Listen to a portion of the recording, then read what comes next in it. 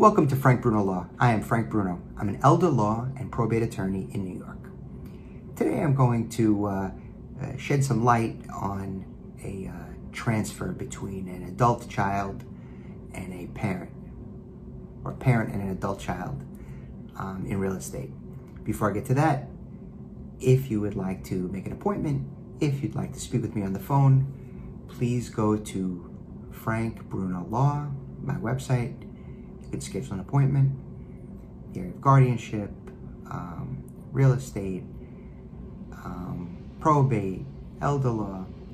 Give you a free telephone conversation. If you'd like to send an email, you could do that as well. Frank@Frank Bruno Law. So I was contacted today, and I spoke through some issues related to a piece of property. So in New York, oftentimes people will transfer property from an adult child to a parent, or a parent to an adult child, for a variety of reasons. So what I have seen is that someone, an adult person, may have bad credit. They may have low salary income. They may not have a good job, right?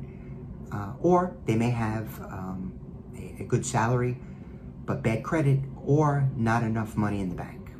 So for one reason or another, they might want to have another family member obtain a mortgage for them.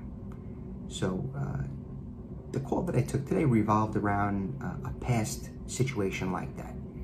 So years in the past, I don't know, 12, 15 years ago, an adult son transferred a property, bought a property, and transferred it to his mother, who refinanced it, right? And I think that was the scenario. Or at least for purposes of this conversation, that'll be the scenario.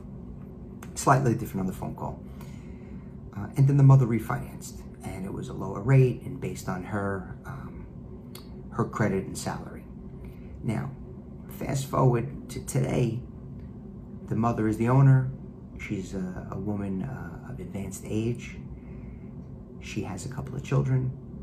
Well, the adult son and his wife need the house back in their name. And some of the issues that we spoke about were whether or not we could do it by a regular deed transfer, what are the pros and cons of that, whether it should be put into a trust, and can a trust be changed?